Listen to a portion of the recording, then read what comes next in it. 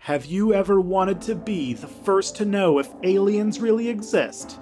Well, with Nebula, you can be!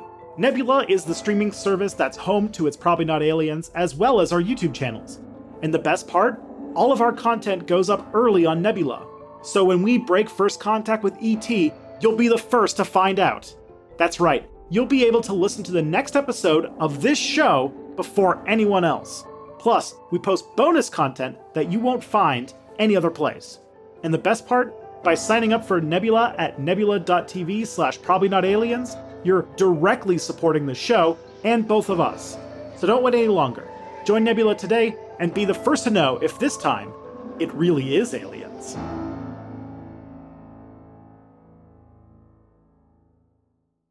Hey folks, Scott here. Really quickly, just wanted to say that the next 2 episodes of this podcast are going to be focused around David Icke, the guy who popularized the idea that lizard people are taking over the world and the governments and all sorts of stuff like that. And unfortunately, with that topic comes a lot of discussions of anti-Semitism. So if that is not something you're in the mood to listen to right now, totally understand. We've got a lot of other episodes in our back catalog if you want to check those out. Just wanted to give you a quick heads up as we head into the episode.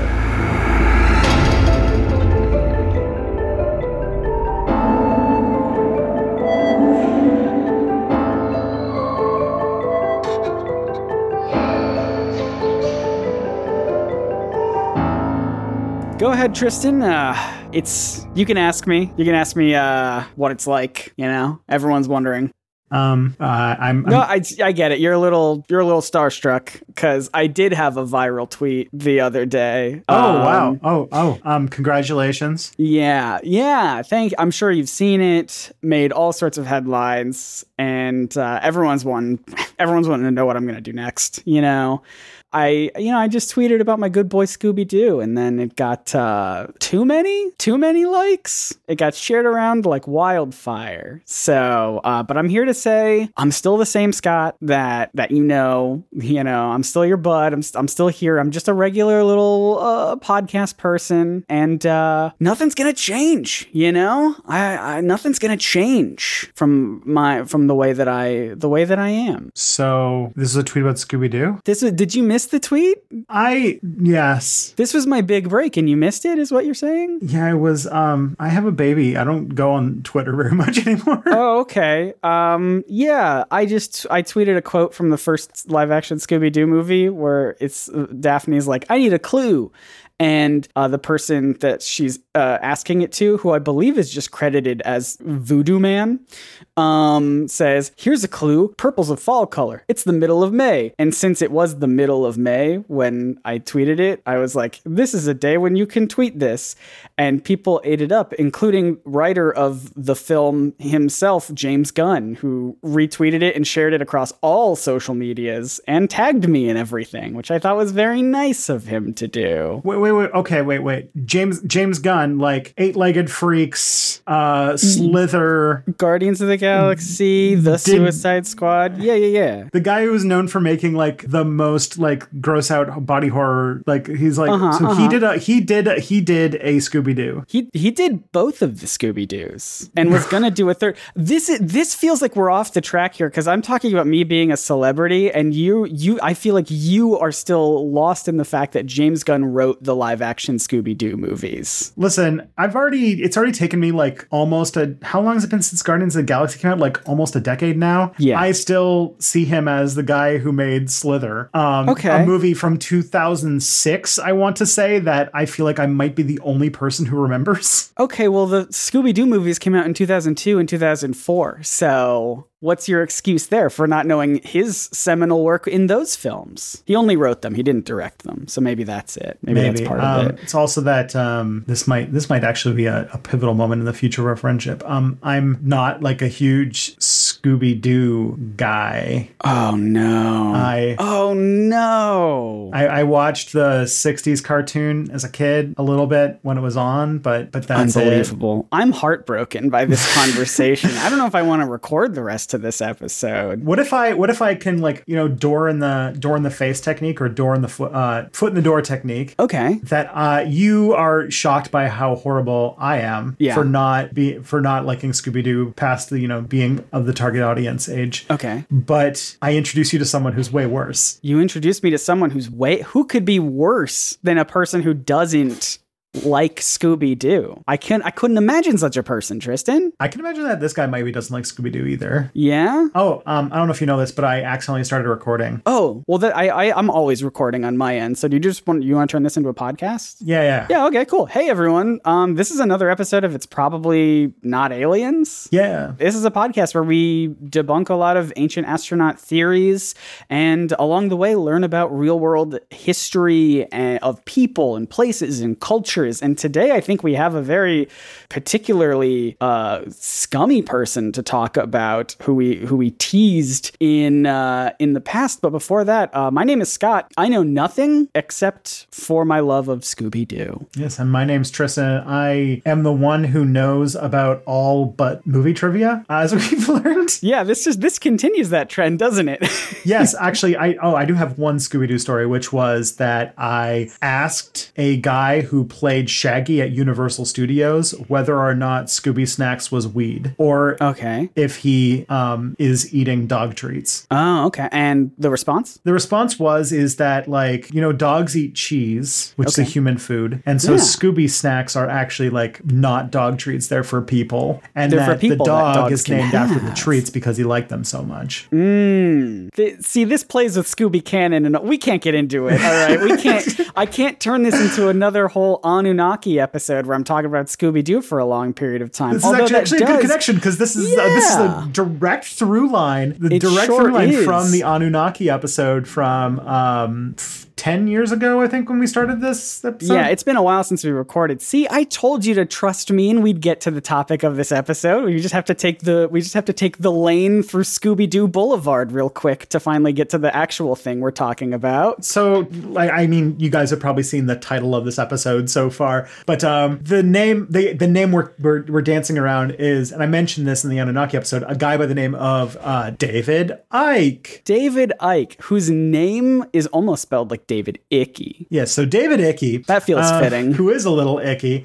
Yeah. Yeah, so we're going to do another one of our profiles, sort of where we're already kind of doing the dollop theme, which then was, you know, borrowed by every podcast ever. And then the sub one, which is Behind the Bastards, the podcast that I listen to fairly religiously. And so this is my ripping off of Behind the Bastards to do a Behind the Bastards, but specifically about ancient aliens people. Let's do it. Everyone really liked the episodes that we did about Eric Von Daniken, and people were screaming out for more of them. So we've got potentially another two-parter about another scumbag from the ancient aliens world, David Icky. And unlike Eric Von Daniken, I actually know very, very little about this person. So I'm excited to learn, who was this guy? Why is he a big deal? What's his connection to this space that we're in, talking about aliens and history? Okay, so here's what I'm going to tell you. I don't know if he is icky, or just nuts. That's sort of the question mark that will line over this thing. But this is also probably just a thing that comes from this is like a personal vendetta going through, because David Icke, as we'll probably get to near the end, has had a personal negative effect on my life, and specifically like people who I know. And furthermore, when I was first starting on YouTube all the way back in like 2007, that there was a rash of conspiracy videos of people putting badly compressed video footage up on YouTube and saying, look, that's a shape-shifting reptile. And David Icke is basically the guy who has popularized the whole thing about the world being controlled by shape-shifting reptiles from space. Oh no. Well, all right. Let's get into it, because I feel like we've got a lot of of ground to cover. So the first bit that we have to talk about is going to be, I have a feeling that this is the highest chance that I'm going to make a mistake, because it has to do with a segment of entertainment that you and I are both extremely well versed in, and that is sports. Scooby-Doo. Oh, so yes. Sports. Now, David Icke, if you are a British person, so there probably are some Brits listening to this podcast who are like, I know who David Icke is. He's kind of known in the UK more than he is here. But I'm going to tell you a little bit about him. David Icke was born in Leicester, and I know that the correct pronunciation of Leicester is whichever way you said it is wrong. It's just like true. It's just like Louisville, Kentucky. The proper way to pronounce it is that however you pronounced it is wrong. Yeah, it's the old bop it extreme. Try it again, but better. But yeah, David Icke, his career starts with a little bit of football. Oh, that was good. Hey, whoa! I feel like I'm in jolly old London right now. Yeah, he's a little bit of a footballer, which in our countries is called soccer. That's okay. I'm willing to concede. Football. We get it. Yeah, we know what it is. Ted Lasso. We've seen it. Yeah. So he was a goalie in football. So here's basically a story about David Icke. He grew up in a pretty poor place, and in his biography, he wrote about having regularly being in fear because like landlords would come by his like family's apartment to shake them down for rent money and stuff like that. So he might have developed, if you really want to psychoanalyze him, he might have developed some sort of paranoid fear of people in authority that comes from that experience. Because you can imagine your family, your parents being shaken down by the landlord when you're a kid for rent could be a traumatizing experience. I mean, like you and I would probably say today that landlords are parasites, but I think he would take that idea and be like, no, they're like literal, like they're like monsters. They're like actual, like parasitic creatures. Am I far off there? Is that kind of? Yeah. I mean, instead, they just don't do any work and make lots of money. We're gonna get the one landlord listener to the show being like, I how dare you? If you're a landlord listening to this, stop. Maybe, stop charging money for people having the right to live in a space. Anyways, that we're getting far out. Okay, so David Icke, football. David Icke football. So apparently David Icke was never super good in school. He never really tried that hard. He never really did that great. But from the age of 9, it became pretty apparent that he was very good at the football. Okay. So in junior school, he got picked up for the third-year football team at the age of 9. And reportedly, this was a huge deal. It was the first time he had ever succeeded at anything. And in a lot of cases, and this happens to a lot of people who grew up in poverty, sport, specifically like being good enough at sport to be professional, is seen as a way out of poverty. Sure. He was a goalie. I think that might be a hockey term. He played goal. Okay. Which worked well for him because he was a bit of a loner, did not have much of like a team player vibe. So he got to just hang out at the back and keep balls from getting into big net. He didn't like playing by the rules, so he did the only position in soccer where you get to use your hands. Yep. And apparently, he said that being goalie gave him a sense of, quote, living on the edge between hero and villain. Take however, whatever you mean by that. I don't know. I'm not a football watcher. I get it. So my girlfriend's dad and brother are both lacrosse coaches. And I think her dad was a goalie. And I totally get it. I watch a lot of lacrosse now because of them and their family. And if you save goals, you are like praised as a hero. If you let anything by you, everyone's going to be like, unbelievable, this guy. Unbelievable. You're the reason this team's losing right now is because of you. Because it's just a very clear line between like, if a team is doing good or bad, it's easiest to, I think, blame the goalie on that. 2 fun pieces of trivia. Lacrosse, developed by Indigenous people. And 2 is the actual official sport of Canada. Oh, that's amazing. Not hockey. So I don't know if you know this about the UK, but they also have a lot of standardized tests in their education system. And he failed his 11 plus exam in 1963 and ended up going to to Crown Hills Secondary Modern rather than a grammar school, which I guess is like a fancier school. I don't know. I'm not British, so I don't know the politics of which schools you get into. This is all going to be based on reading Harry Potter when I was in middle school. So yeah, I know nothing about schools in other places. everything's so different. It's true.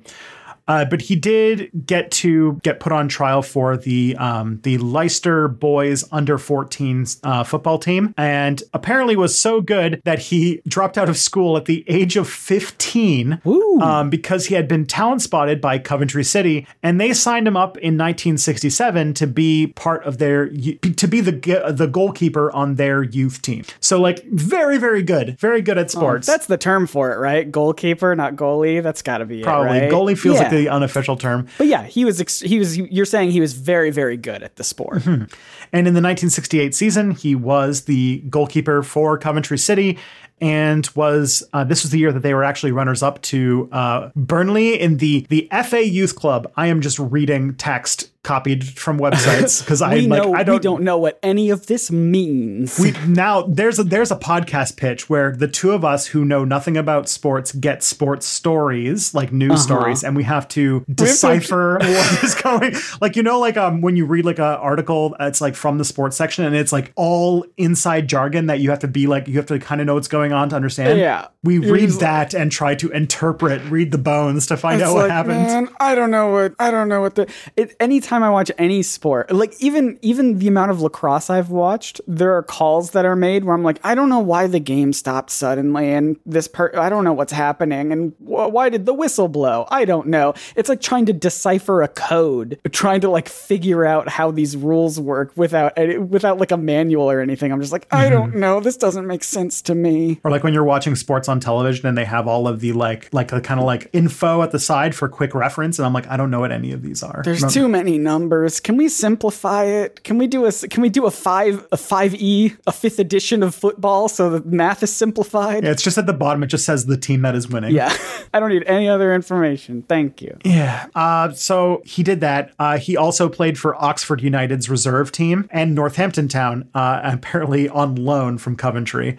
So very, very promising footballer who was probably like pretty well, like not even like good at sports, like in line to become a professional footballer. Yeah. It's like someone who probably could have been playing on like a FIFA team if things hadn't gone south, because oh no, what happened? David Icke, unfortunately in his early 20s, started developing rheumatoid arthritis, which is basically an autoimmune disease where your joints get inflamed. And he started suffering a lot of pain in his knee, in one knee and then the other, and in his ankles, and eventually in his elbows, wrists, and hands. Now, I don't know if you know about football, but one thing I do know is that you need all of those joints to play those sports. Yeah, you do need to move a little bit to do sports, I'm pretty sure. So this sounds like it probably wasn't great for his career. No. Eventually it stopped him from making a career out of it, but he did still try. Reportedly that during training he was basically in agony. And I can imagine. He tried to keep making money by playing part-time for Hereford United, and in doing so he was just like constantly in pain, and at some point he did have to in 1973 at the age of 21 he was forced to retire. This apparently upset his father, who was very disappointed in him for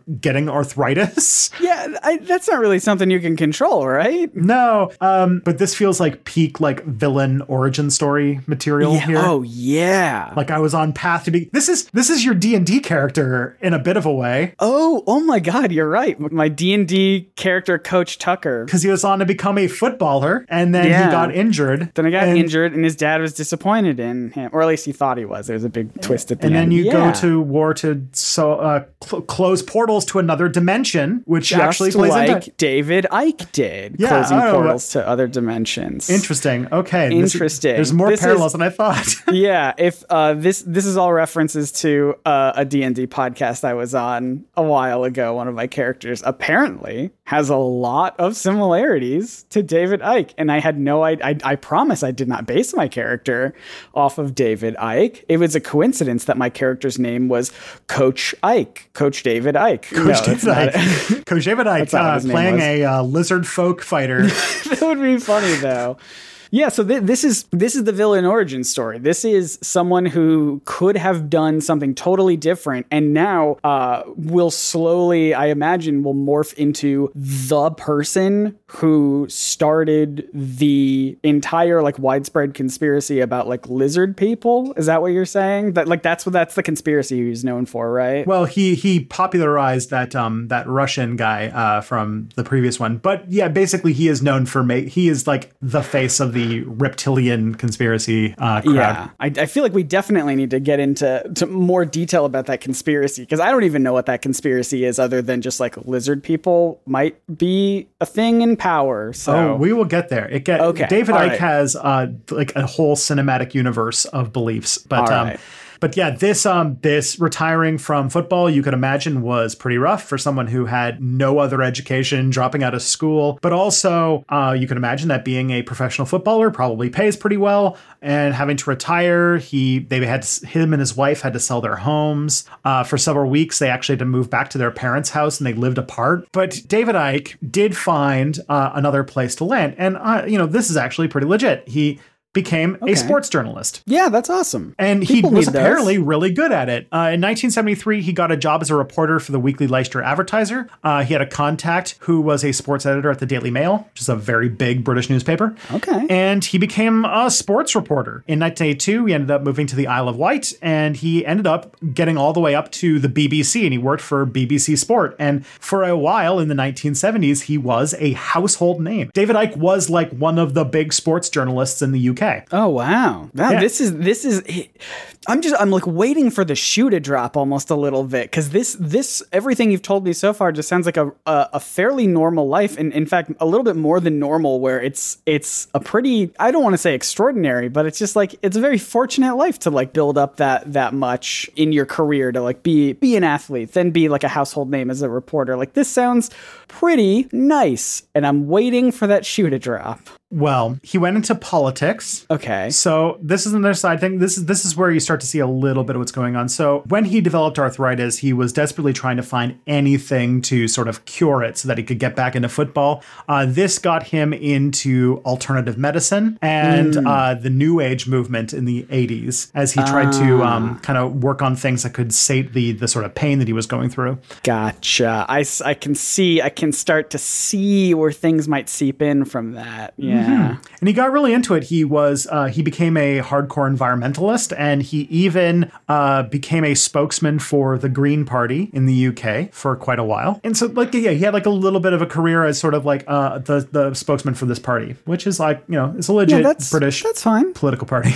Yeah. But then, according to David Icke, in this period, he also started to, quote, feel a presence. And started seeing a psychic. And through these psychic readings, he learned that he was the avatar of a spirit and received instructions that he was going to change the world. He received several predictions, prophecies of the future, that we would invent a flying machine that would make near instantaneous travel happen, and that the Earth's core would destabilize, causing earthquakes around the world. Things that have all famously happened. Yeah. I mean, that's why, even though you live in Canada and I live in America, we do record this podcast in person every week, because we can travel instantaneously between our two locations. Yes. Yeah. We're familiar with that technology. We live in what's it called? And the Earth is being destroyed by destabilizing earthquakes, because we live in the 5th season. No, we don't. The 5th season is one of the most grimmest, darkest worlds, and I never want to be close to it. I'm finishing that book series right now. Possibly the darkest fantasy series I have ever read in my life. Holy crap. Really good, but just horribly depressing. It's really dark. And apparently he, during his spiritual journey, he eventually went to Peru, which I think might be the most abused country by ancient aliens people. Yeah, come on. Leave Peru alone. And according to Icke, he had a spiritual awakening there, and also also, in this period where he was having all these spiritual revelations, he also wore nothing but turquoise, to the point where he refers to it as his turquoise period. Was there a specific reason why? I don't know. Nothing that I could dig up, but now we're picking up where he's starting to have interests. Yeah, I would say so. He's starting to get really into this sort of stuff. Yes. So this is when he learned that he has, quote unquote, an infinite mind and that he is the son of God. Oh, he learned that. Yeah. And then also this was around the time that he entered into a triad relationship between his wife and his psychic. Okay. As long as everyone was okay with that. Both women changed their name when they got married to him, or both women changed their name. And his wife, only his wife married him, obviously. His psychic did not marry him. They just were a throuple. Yeah. But his wife changed her name to Michaela because she thought herself to be an aspect of the Archangel Michael. Okay. So it feels like everyone, it's not just him, right? It's not just David. Everyone in the throuple is sort of, they're dipping into this all together. Mm-hmm. I mean, it's no surprise that the psychic is, you know? Yeah. of course the psychic would be. Yeah. And the psychic, whose name is Deborah Shaw, left him about a year later, but not before having a daughter with him, who David Icke has reportedly only ever seen once. Oh, no. But here's the thing, is that his life would severely change in the 1990s. Because he left the Green Party, and shortly after, on television, in an interview, on BBC Radio 1, declared that he was the son of God. Oh, and this is one of the most, this is actually one of the more like viral moments in like British television history, was when like famous sports reporter David Icke announces that he's the son of God on live television. Oh no, David, what are you doing? Oh, that feels like it would be quite an event, huh? Yeah, he also declared that the world was going to end in 1997, and that it would be preceded by hurricanes, volcanic eruptions in Cuba, China falling apart, hurricanes in Derry, and an earthquake on the Isle of Iran. And that the way that he got this was through hearing voices, and what he does a lot, which is automatic writing, which is where he doesn't think, just writes, and interprets that as like, you know, the Godhead speaking through him, basically. Mm-hmm. He also claimed that Los Angeles was going to become an island, that New Zealand would disappear, which if you look at a lot of maps, it already has. And that, you know, that by Christmas, the cliffs of Kent would be underwater. So he made a lot of very specific predictions tied to a specific year, which we've learned in like, you know, the history of prophecies. You want to be as vague as possible. Yeah, you want to leave room for interpretation so that you're never technically wrong. Mm-hmm. So this made headlines because, as I mentioned, he was quite a celebrity. And he nailed it, right? All those things happened in 1997? I don't think they did. I don't know. I'll have to check. I know that that I was only 9, so I wasn't really following the news that much, but I have a feeling that if the world ended, I don't know, I feel like they might have mentioned it. My parents might have talked about it. But then again, it was the 90s, and like, who remembers the 90s? Who remembers the 90s? Certainly I don't. Nintendo 64 came out. That's the only thing I remember. Was 1997 the year where, I do remember there was like the Christmas where Tickle Me Elmo and Nintendo 64 were like both extremely hot ticket items, and like it was like essentially like warfare to get your hands on one of these two things for that one Christmas. I think that might have been the year before. Nintendo 64. No, wait. No. Yeah, it was 1986. But it was 1996. Okay. Nintendo 64 did come out in Europe in 1997. So maybe that's what he was thinking of. He was like, once the Nintendo 64 comes out in our part of the world, that's how we know. He had a prophecy that a golden eye would take the world by storm. 64-bit technology will destroy the Earth's core. Well, they planned on that, but then the Rumble Pack, it was for the Rumble Pack. That's what all the earthquakes were going to be about. It was the Rumble Pack that came with Star Fox 64. Yeah. We figured it out. We uncovered it. Yeah. So when he was like kind of, questioned about like, are you sure that you're David Icke, the son of God? He said that, well, Jesus would have been laughed at too if when he said that he was the son of God. I mean, he's got you there. Yeah. And so while he's being interviewed, people were laughing at him and they were asking like, how do you feel about this? And David Icke said that laughter is the best way to remove negativity. And then the interviewer replied, but they're laughing at you. They're not laughing with you.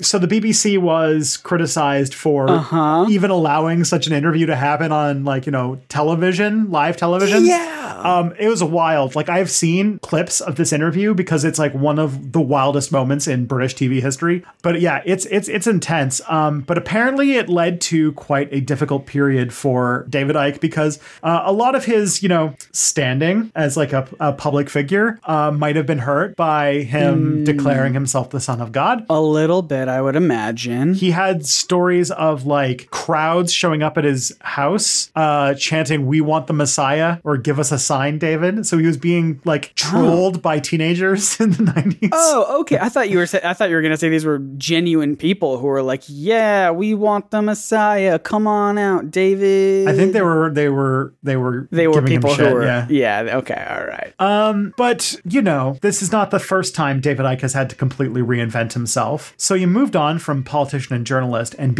started a new career in the world of conspiracy theories, New Age medicine, and anti-Semitism. Would you say a more accurate thing rather than saying he moved on from journalism and politics? Would it be more accurate to say nobody really wanted him in those fields anymore?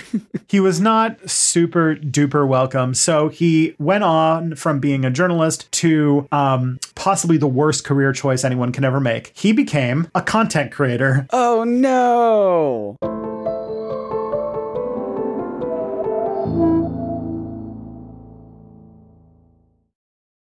What kind of content did he create? Oh boy, he wrote a lot of books, and by Are a lot of good books? No, they are not. They are not good books. So this interview basically killed any chance he'd have of a normal career. But he also apparently through the sort of public humiliation of it, more or less made him consider that he no longer cares what people think about him, and that's where his journey began. So between the years of 1992 and 1994. He wrote 5 books. Okay. 5 books in 2 to 3 years? That's Yes. 4 of them he published in 1993. Oh, okay. 4 in 1 year. Oh my, what is he doing? Just cranking them out. But because he was a celebrity, they actually all got mainstream publications. Of course they did. Yeah. Yeah. So let's go through it. So 1992, he wrote a book called Love Changes Everything, which was influenced by the work that he did with Deborah Shaw, the sort of channeling and automatic writing, which was based on theosophy. It was a study of the origin of the planet in which David Icke writes about Jesus. So theosophy is a specific religion that's from the 19th century, and it's sort of like a very like Victorian occultist type twist on Christianity. All right. Theosophists believe that there's an ancient brotherhood of spiritual adepts called the Masters who are centered in Tibet and taught a woman by the name of Helena Blavatsky all of these like secrets about the universe. They taught one person? This one person, and then she is the founder of the Theosophy movement. Oh, okay. So her sources for who these masters are trust me. Trust me, bro. Trust me, bro. I learned straight from these masters. Not a drop of knowledge has left this old head of mine, and I will write it down for you, and I assume make a lot of money doing so. And if you know anything about the late 19th century, there were a lot of flim-flam and scam artists around at the time, and there was a lot of interest in the occult and like in kind of spiritualism stuff. So she fits right into that whole thing. There. So she had the belief that these masters were attempting to revive knowledge of an ancient religion that was once around the world, and that at some point in the future it would eclipse all the other religions. Believes in something called the divine absolute, which basically sees the universe as all manifest reflections of this absolute. And so that the purpose of human life is to emancipate itself, and that the human soul undergoes emancipation upon bodily death using a grotesque misunderstanding of karma, which is sort of a Indian religion or a concept in various Indian based religions that does not process properly. No, I learned about karma for the first time in the show Rugrats All Growed Up. Did you ever see the Rugrats? No, I never. I'm a Rugrats purist. I keep them babies in my mind and my heart. That's how it should be. But I did watch the All Growed Up show a little bit, and I think Dill was teaching Angelica about karma, and that's the only thing that I've internalized from that show is that karma is real and instantaneous. When you do something good, you're immediately rewarded, and when you do something bad, you're immediately punished. Sounds accurate. Yeah, that's why there's only good stuff in the world right now. Hence why everything's fine. By the way, did you hear that we're getting like a turducken now of pandemics? Completely unrelated. Completely unrelated. So now we're getting monkeypox. So like, I guess like karma was just like, hey y'all, I heard you liked pandemic, so I put a pandemic in your pandemic so you can pandemic while you pandemic. Well, the good news is, as long as I do good things, then I will never be sick a day in my life. So in 1993, I said he mentioned he wrote 3 books in 1993. Those books were Day of Decision, which was a 86-page summary of his interviews after the big 1991 incident. Okay. Just took the interviews, summed it up, wrote them down. Okay. Yeah. Apparently, the book questions the historicity of Jesus, but accepts the existence of, quote, the Christ spirit. Oh, wait, hold on. So is the book questions if Jesus was like a real historical figure, or if... Yes. Oh, okay. But the Christ spirit is real. The Christ spirit is real. I feel, correct me if I'm wrong, I feel like that's the opposite of what a lot of scholars might... I mean, if you're a religious person, then, obviously whatever. But like, I thought there was pretty strong evidence that Jesus was at least a real person. Maybe I'm wrong. Reasonable. Like, okay. It's still a question, but it is something that most people think like, yeah, there probably was somebody who we could point to as like the origin of Christianity. So yeah. Okay. In the same year, he published his autobiography called The Light of Experience. Mm-hmm. And also then he wrote another book called Heal the World, a do-it-yourself guide to personal and planetary transformation. Oh, it's that easy. We can all do it. It's take it on yourself. It's everyone do it. Heal the world. That's fun. What are the guides? Do we know? What's the step-by-step instruction? Well, there's not a lot of detail in this book because like these are just like sort of generic new agey stuff to like, cash in, but still prolific content creator. I could not make content this fast. Oh my goodness. No. Let alone how to heal the world. That's it's pretty big. But what he's most famous for is his fourth book in that line of books, which is called The Robots' Rebellion. And this is where things start to get extraterrestrial. Okay. This is not where things get extraterrestrial, but the things get real weird. This is where he veers into conspiracy theories. So this is the first book where he starts to receive allegations that he might be anti-Semitic. What? So let me know what you think about this. So he claims that the world is being controlled by a shadowy cabal that has plans for world domination. Okay. That might be extraterrestrial, and the details on this shadowy cabal that run the world is detailed in a book called The Protocols of the Elders of Zion, which, if you know anything about that particular book, already the alarm bells should be just going off everywhere. Are you aware with the Protocols of the Elders of Zion? I'm not actually, no. Thank God. It is probably one of the most influential works of writing, and the world is way worse off for it existing in the world. So let's talk a little bit about it. Great! So it came out in 1897. It is a fabricated forgery of fictional text that's plagiarized from several sources that basically writes that Jewish people have a plan for global domination. Oh. It first came out in Russia in 1903, but got translated and disseminated across the world in the early 20th century. It's a huge hit. And also, it popularized a belief that there was a Jewish conspiracy to take over, an international Jewish conspiracy taking over the world.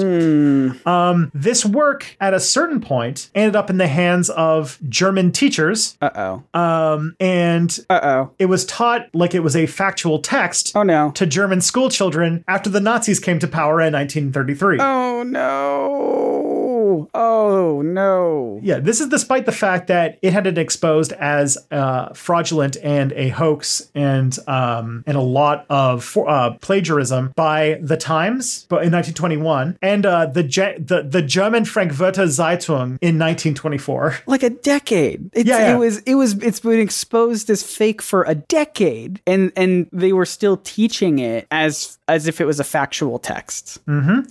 It gets more fun. Great. That book is, tell me. The book today is still widely available. You can find it in many places in print and on the internet. And it continues to be presented by neo-fascists as well as anti-Semitic and fundamentalist groups as a real document.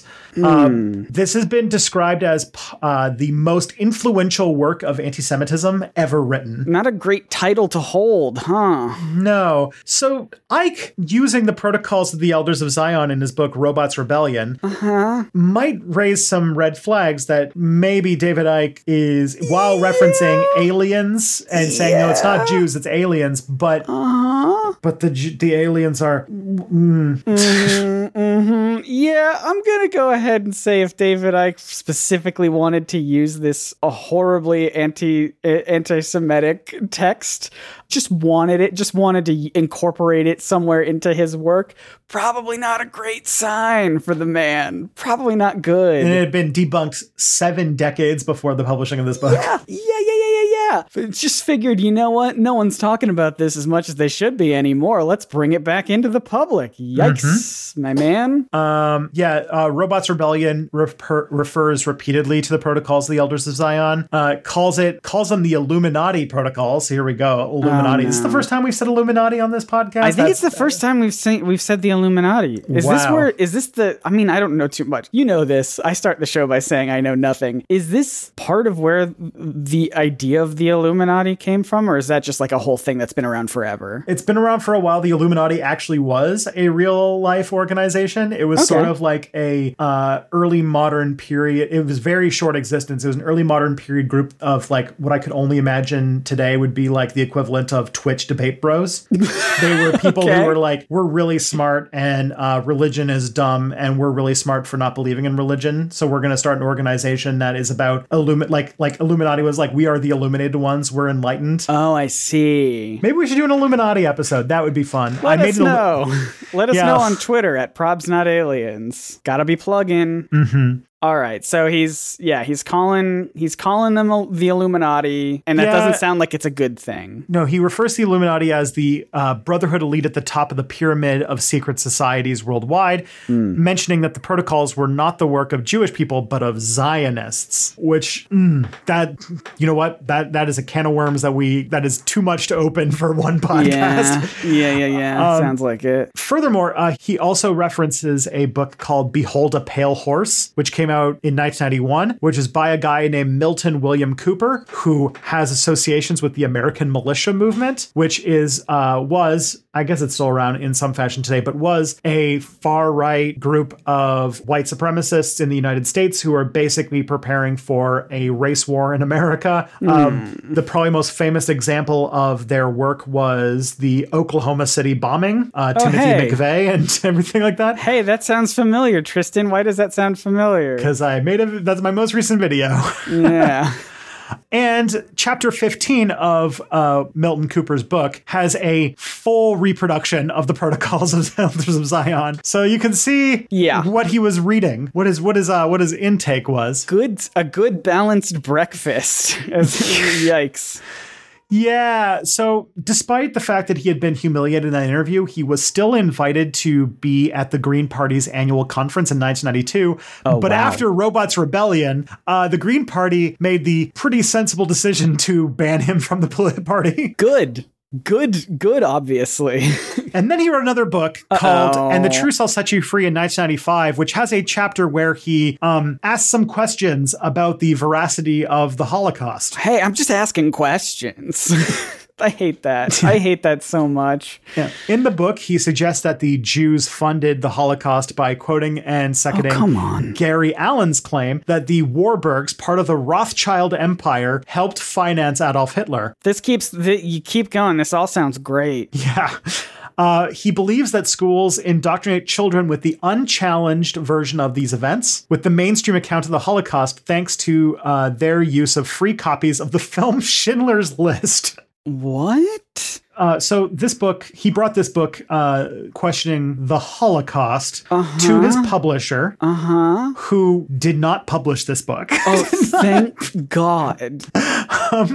His publishers had some issues, and they decided to very abruptly part ways with Mr. Ike. Yeah, good call. Probably should have done that a little sooner. Could have done that a little sooner, but I mean, I guess good call on this one. But of course, oh no, David Icke, being a person of constant reinvention, wouldn't let that set him back. And a content creator. And content creator, you always got to be hustling. Yeah. So he had that hustle grind set, and if no one was going to publish this book, he was going to self-publish. So he borrowed 15,000 British pounds from one of his friends and started the Bridge of Love Publications. Sorry, why did he have to borrow money? Didn't he already had 4 other books that sold, right? Like, I don't know what his financial situation was, but he decided to start his own printing press. The book, the printing press was, or the publishing company was called Bridge of Love Publications, but today it's called David Icke Books. They made it more. I would have gone the opposite route and tried to distance myself from David Icke. But no. Okay, I have a proposition for a radical reimagining of Knives Out. Okay, where it's like David Icke's children, because remember he like ran a publishing house. Yeah. He's got a whole line of books. Yes, but it's all like conspiracy theory stuff. It's all and like no, it's the opposite of Knives Out, where like no one wants it. None of his kids want it. They're just like, does he have to leave this to me in the will? I do not want it. For the first book he self-published was this book, And the Truth Will Set You Free, and every book he's published ever since. He has been trying to basically consolidate every conspiracy theory into one like Uber theory. Trying to put it all together, a whole cinematic universe. And oh boy, will you have a lot of fun with this.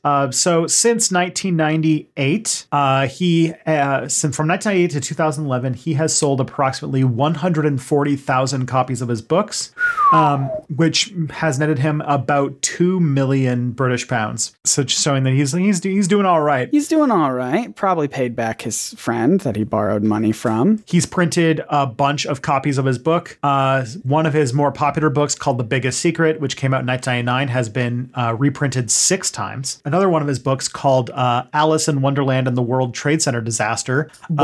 Which you can imagine what his take on 9/11 would be. I'm sorry, what is Alice in Wonderland and the World Trade Center Disaster? Yes. I couldn't fathom what his take on 9/11 would be. I don't know what's happening here in this book title. Is it aliens, or is it just it was a secret conspiracy of people who did it? I don't know. Everything's so weird. Well, this book, which very tastefully came out in 2002. Oh my God. Became a top 5 bestseller in South Africa for quite a long time. By 2006, he had a website that was getting 600,000 hits a week. And by 2011, his books have been translated into 11 languages. So he's going places. People seem to like it. Yep. And furthermore, he has gone on public lectures. He's done the lecture circuit around the world, which this is the thing that I find very strange. So not only does David Icke go and get paid to go to speaking engagements, but holy crap, do people get their money's worth if you're a fan. I just found a few examples. So one, at one point in 2008, he addressed people at Brixton Academy in London, where he talked to 2,500 people for 7 hours. How does one person have so much to say for 7 hours? He also, in 2012, went to Wembley Arena and spoke to 6,000 people for 11 hours. 11 hours. Did he take a break at all at any point? I don't know. I like to imagine he didn't. And it was just 11 hours. Filibustered his own thing. Yeah, that's exactly right. He's like, everyone will listen to me. I won't stop talking until I've pitched you my new until I've pitched you my new grimdark Scooby-Doo series that I'm writing right now. He's also been at places like the University of Oxford Debating Society. He has sold out talks in New York City, reportedly making £83,000 worth of ticket sales when he went to Melbourne for his tour for his book, Human Race, Get Off Your Knees, The Lion Sleeps No More. These titles, where does he come up with these? I don't know. It's kind of clickbaity. Yeah, it is. I was going to say, it is very much, he's got that alpha grind set, that content creator, always got to get that click-through rate. And he's always moving into new stuff. He launched an internet television station in November of 2013 called The People's Voice. Okay. Which he started with by crowdsourcing about 300,000 British pounds and worked for it as a volunteer all the way until March of 2014. So 4 months.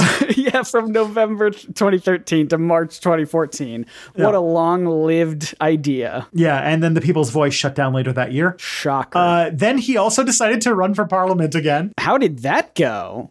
He came in 12th out of 26 candidates. He got a total of 110 votes, which was roughly 0.46% of the votes. And it was the people's voice that voted for. He is the people's voice. Yeah. According to 110 votes. So that's David Icke's most of his career until like very modern day. We're going to get into his COVID stuff a little bit later. But next, I think in part 2, we're going to get into what David Icke actual beliefs, like what is in all these books? What does he actually believe? Yeah. Like any good movie series, right? The first one's an origin story. The second one is just going to build upon second one you fight Doc Octopus. The second one you fight Dr. Octopus. And we're going to get to that in the next episode. Can you give us a little bit of a teaser? We're going to be talking about all of his different sorts of beliefs, all of David Icke's beliefs.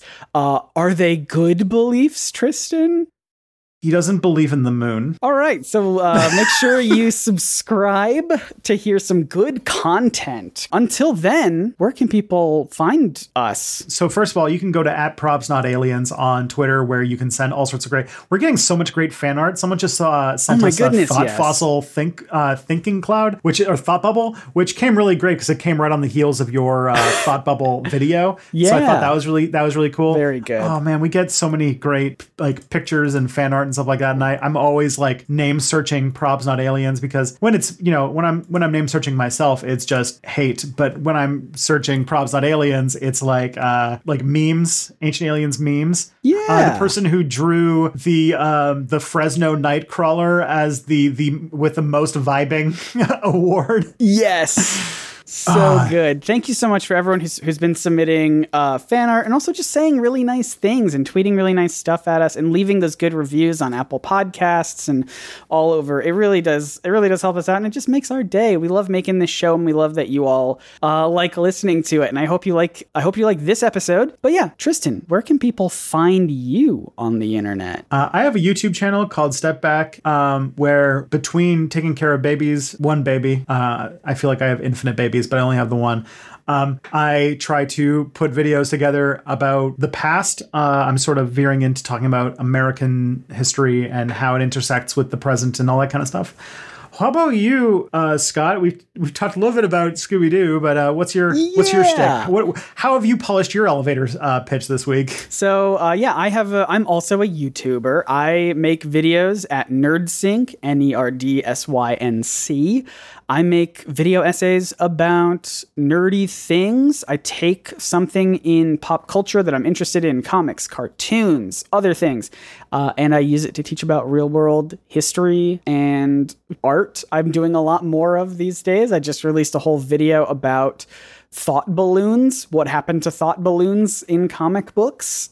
So if you're interested in why we don't use thought balloons very much anymore, and you want to see a whole 35-minute video about it, a deep dive, go check it out. I also am in the process of making a Scooby-Doo video, another one. I have so many. People keep wanting me to talk about it. So Nice. go check it out. Nerdsync. I've got links in the description everywhere. And like we said, thank you so much to everyone who's been saying such nice things about us everywhere and sharing this show with your friends. It means a lot because that's how we grow, is you sharing us around. You go to propsnotaliens.com. You can get this show on whatever podcatcher of choice you wish to use, or you can go on YouTube where the show is catching up to the modern timeline. And then once it's on, you'll be able to watch it alongside our regular content. And I guess we'll see all of you listeners next time when we talk more about this wonderful, fantastic person that we're learning so much good things about, David Icke. But until then, my friends, the truth is out there. Probably.